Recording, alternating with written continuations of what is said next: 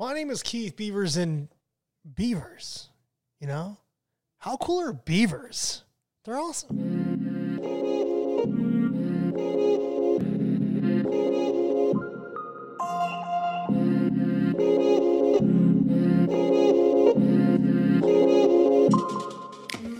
What's going on, wine lovers? Welcome to episode 11 of VinePair's Wine 101 podcast season 2. My name is Keith Beavers. I am the tasting director of VinePair, and how are you?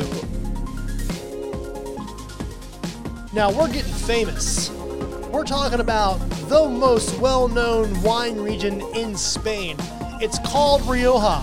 It's not that big, but it has a lot of interesting stuff. So let's get to know Rioja. What do you say? This episode of Wine 101 is sponsored by Las Rocas Wine. Las Rocas wines hail from an arid, hilly region in the northeast of Spain, where the air is dry and the terrain is unforgiving. Against all odds, Garnacha vines thrive here on these steep, rocky slopes, producing grapes with a signature palate of spice and minerality. These robust vines, some more than 100 years old, lend their lively spirit and character to all Las Rocas wines. Sample the rich and full-bodied flavors of Spain. Las Rocas wine. Rioja is a word that I believe, if you're into wine in the United States, you've heard. It might actually be the only word or the only wine from Spain that you may have heard of. Wines from the Rioja region of Spain are some of the most, they're the most prominent Spanish wines on our market. That's changing dramatically. And there always has been other Spanish wines on our market. But as far as getting eyeballs on it and understanding it, Rioja has had a place on the American market that other Spanish wines haven't. And I believe, I'm going to say, this is not official. This is not an official statement, but I personally believe that Rioja is sort of kind of Spain's fine wine region. And there's other amazing wine all over. Don't get me wrong, Priorat, Ribera del Duero, Ribera Sacra. There's great wines all over Spain. I'm just saying there's a reputation that Rioja has that other wine regions in Spain don't. And that reputation is what we know on the American market. But what do we really know about Rioja? We get that it's from Spain. Some of us might know that it's Tempranillo and maybe some other varieties. Some of us may know words like Crianza, Gran Reserva, and stuff like that. We're like, what does it all mean? So let's break down Rioja because it's on our market. And it's great stuff. It's awesome wine. Let's understand it a little bit more. So when you do go and buy a La Rioja wine, you know what you're looking at. Just inland from the coast of northeast Spain is a range of mountains called Sierra de Cantabria. And if you cross the Cantabria mountain range, you go into a valley, of course.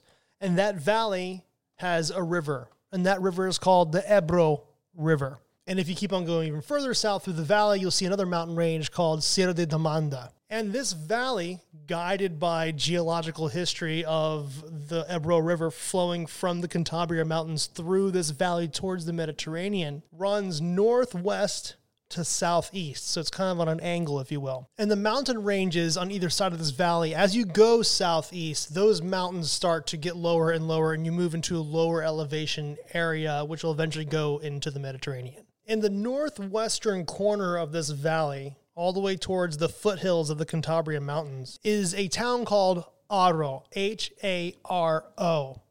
There is a small tributary of the Ebro River that flows into the city of Haro. That river is called Oja. And that river is what lends its name to the province that it exists in and the wine region that exists within the province. La Rioja. Rio Oja is basically what it means. And from the town of Haro, the river Ebro runs southeast through the capital of the region or province called Logroño. Then it goes even further south, and we get into the lower lying areas, passes a major town called Calahorra, and then it ends in Alfaro, the town of Alfaro. So you basically have 60 plus miles of the Ebro River. Spanning out from the banks of those rivers are vineyards. The vineyards basically just run along the river and they spread out. If you go in the northwestern part of the river, it's more mountainous, so they spread out into the foothills of the Cantabrias. As you get down towards the Mediterranean, the vineyards just kind of spread out towards the Mediterranean geography.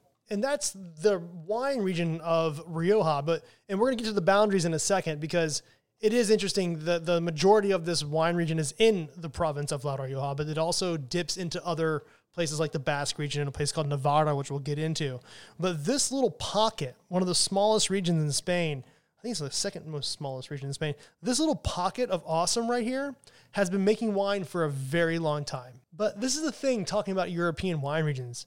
It gets a little bit repetitive after a while, especially with France, England, and Spain, because of the similarities during antiquity and the medieval times. When modern times come around, that's when things start getting different. But in Spain, you typically in this region, you had Roman rule, and the wine was being made then.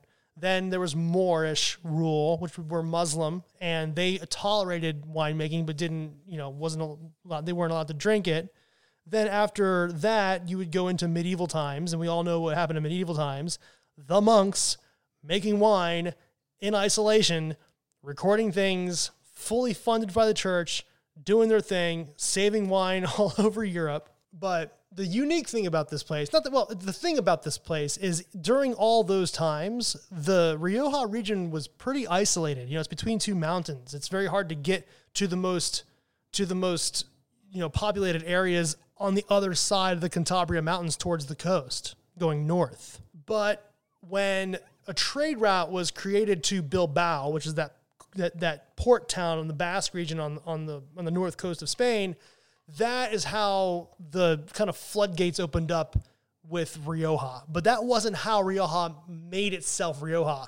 Rioja made itself Rioja because of French winemakers. Not really, but kind of. Okay, let me explain. In the mid-19th century, around 1840s, a disease from North America made its way into the vineyards of Europe, specifically France. It's called powdery mildew. And it's a disease that attacks the green parts of vines and creates these spores that look like spider webs. It's pretty gross. And it retards the growth of the plant. It interferes with certain growth processes of a plant so that it doesn't fully form. It's bad. It was so bad in the 1840s in Europe, especially in France, that wine merchants left France and they actually came to the Rioja region of Spain and started collaborating with winemakers in Rioja to make wine along French ideas and French lines to sell wine that way, basically leaving the people in France like, you guys figure out your powdery mold stuff. We as wine merchants are going to go over the Pyrenees and hang out with the Spanish over in La Rioja and make things happen. Whoa. And by the time the French were over there doing this, there was already commercial wineries opening up in the Rioja region that were selling to colonies, the Spanish colonies actually, and enjoying that trade route to Bilbao. But this time period basically defined the standard of wines being made in Rioja going forward. And then in 1901, the first document of phylloxera in Rioja happens, and by that time, the French are back over the Pyrenees. They're back dealing with their situation over there. So phylloxera did come to Spain, did come to Rioja, and from that period until about the 1970s, so much happens with politics, with economics, it goes up and down. But what's important about the Rioja region is to understand what it is today, because the thing is, it's a region that's changing. There are things changing in Rioja, and in the future, we're going to start seeing more nuances, more details on wine labels, probably. Not really sure, but they're talking about it. So let's get an idea of what Rioja looks like and just understand it so wine shopping could be fun again. So like I said before, the wine region of Rioja is mostly in the province of La Rioja. But part of the northern regions of this wine region, the northern borders of this wine region, dip into other places. Part of it dips into Álava, which is a autonomous region in Basque country, and part of it dips into Navarra, which is another province. As far as terroir is concerned, the Rioja region is split into three sections. which is very interesting because those three sections don't define what you see on labels so much, but it does define what kind of wine is in your bottle. It's a little bit confusing. That's why there's some things going on in this wine region that are kind of trying to update it. But if you were to take a diagonal line and in the middle of that line, just above it, write Logroño, which is the capital of this region, that is an axis point where you can kind of see where the wine regions are. So on the eastern side of Logroño on the line, going southeast, that entire section to the end of that line is Rioja Baja. Well, it was once called Rioja Baja. It's now called Rioja Orientale. Just telling you both because you're going to hear them both. And this is the region that you're kind of going away from the elevation of the mountain towards the Mediterranean. It's a more low-lying, fertile area. So back to the dot that is Logroño, the capital. The majority of the land to the west of Logroño is a wine-growing region called Rioja Alta. Alta meaning tall. We're getting into the foothills of the Cantabria, so it's a more hilly region, poorer soils. And those are the two big regions in Rioja. But just north and northwest of the town of Logroño is a separate wine region that is kind of cut out of the Rioja Alta, separated from that. And then there's another little section that's bisected on the other side. That is a small region they call Rioja Alavesa. And the reason they call it Alavesa is because this is the wine region that goes across the border and into the Basque region into a town called Alava, like I said before. So Alavesa, Alava. So we have Rioja Baja, Rioja Alta, and Rioja Alavesa. And those are the three main regions of the Rioja wine growing region. And this is how Rioja is a little bit unique and stands aside from other wine regions, is that this is a wine region that is not defined by political boundaries. It's defined by geography alone. Not dare I say terroir. But you know, when a wine region dips into other autonomous regions, you know it's mostly about that. The other unique thing about this region is how they classify their wine, which we'll talk about in a second. White wine is made in Rioja, but when you're at a wine shop looking at the Rioja section, you're going to see a lot of red. It's primarily a red wine region, and it's often blended. There's more monovarietal wines being made these days, but I believe that because of the French influence, there's a sort of a blending culture going on here. And of course, the number one variety in Rioja is a red grape called Tempranillo. I'm sure you've heard of it. And this is the grape. Well, if you listen to the Spanish episode last season, you'll know this. It's the country's most ubiquitous grape variety, or red, definitely. And I believe that's over 80% of the vines in Rioja. But they also grow Garnacha, or Grenache. They grow a grape called Masuelo, which in other parts of Spain is called Cariñena, and in other parts of the world called Cariñan. There's the red grape Graciano, which is often blended with Tempranillo. It's kind of come back and forth in favor. And then there's this new, well, it's not new. It's very old, but it's emerging. I think winemakers are trying to bring it out of the obscurity back into the world of Rioja, is this grape called Maturana Tinta. I've never tried wines made from just that grape, and I don't know about how it's being blended, but there's a lot of talk about this grape in this area. And in Rioja, 85% of the blend needs to be made up of these grapes, which is really cool. These are all indigenous varieties. We're not talking about Cabernet, Syrah. I mean, that would be whatever. If they wanted to put that in, it's fine. But it's very interesting that it's not. It's specifically these grapes from this region. It's pretty cool. I mean, yes, there is Merlot, there is Cabernet Sauvignon, but from what I understand, they're really mostly experimental vines, not sort of prominent in the blends. It's mostly these indigenous varieties. And it's pretty much the same with white wine. Even though there's not a lot of white wine being made in the Rioja region, they're very cool when you get a chance to check them out. They're primarily blended with grapes like Villora, which is also called Macabeo in other places of Spain, like the Penedès. There's Garnacha Blanca, a grape called Malvasia. Also, the Maturana Blanca, which is the white version of the Maturana Tinta. And the majority of the blends are made up of these varieties, but of course there is also Chardonnay and Sauvignon Blanc, but they can't, like the red, like Cabernet and Merlot, they're not really predominantly part of these blends. As a major wine region in the world, the way Rioja does wine is very interesting. I mean, first of all, there's the geographic thing where it's not political, it's geographical. That's one very interesting thing.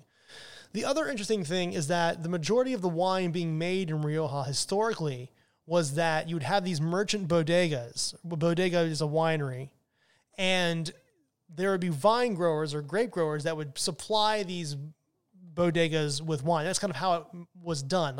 There was also co-ops where you have a large winemaking facility with multiple members.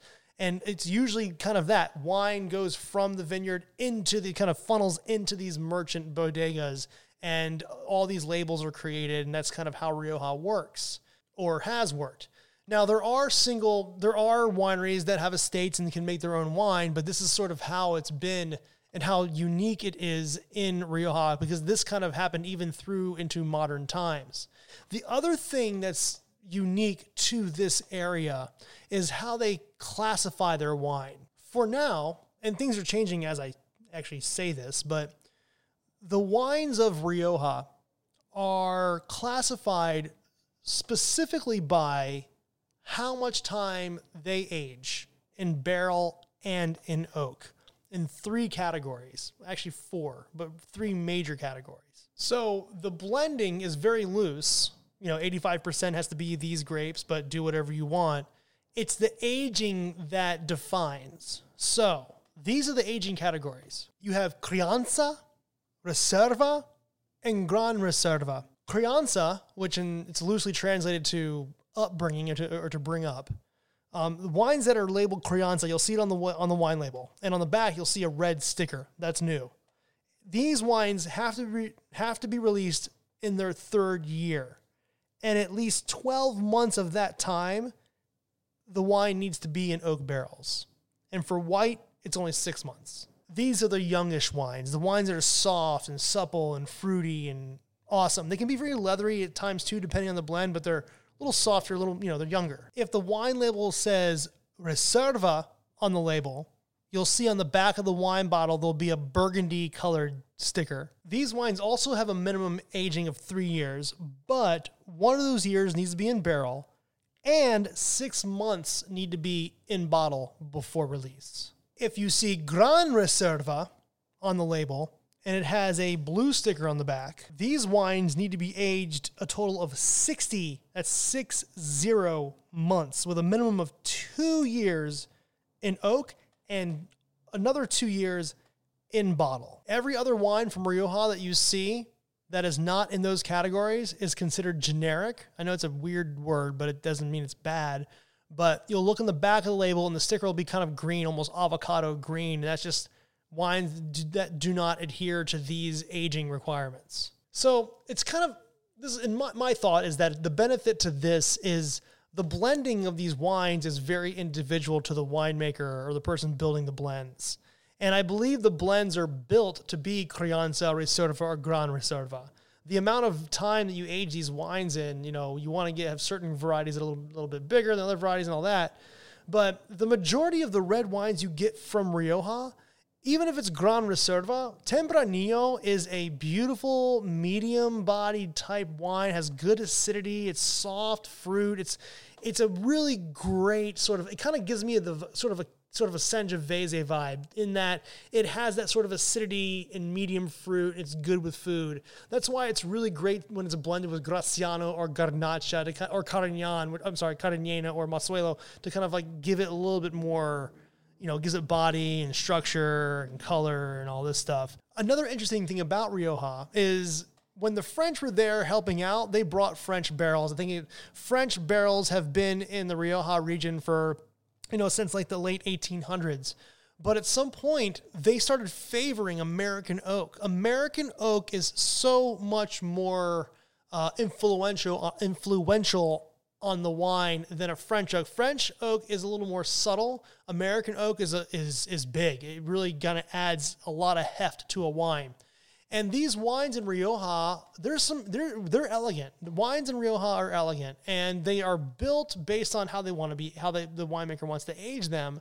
But a Gran Reserva aged in American oak is going to be a nice medium to full-bodied red wine, but they are using French as well. And I need to close out with this because it has to be said because it's happening, it's already happened, is Rioja is focusing as we speak. And over the past couple of years, they've kind of redefined some of the things they're doing. They're trying to focus a little bit more on terroir.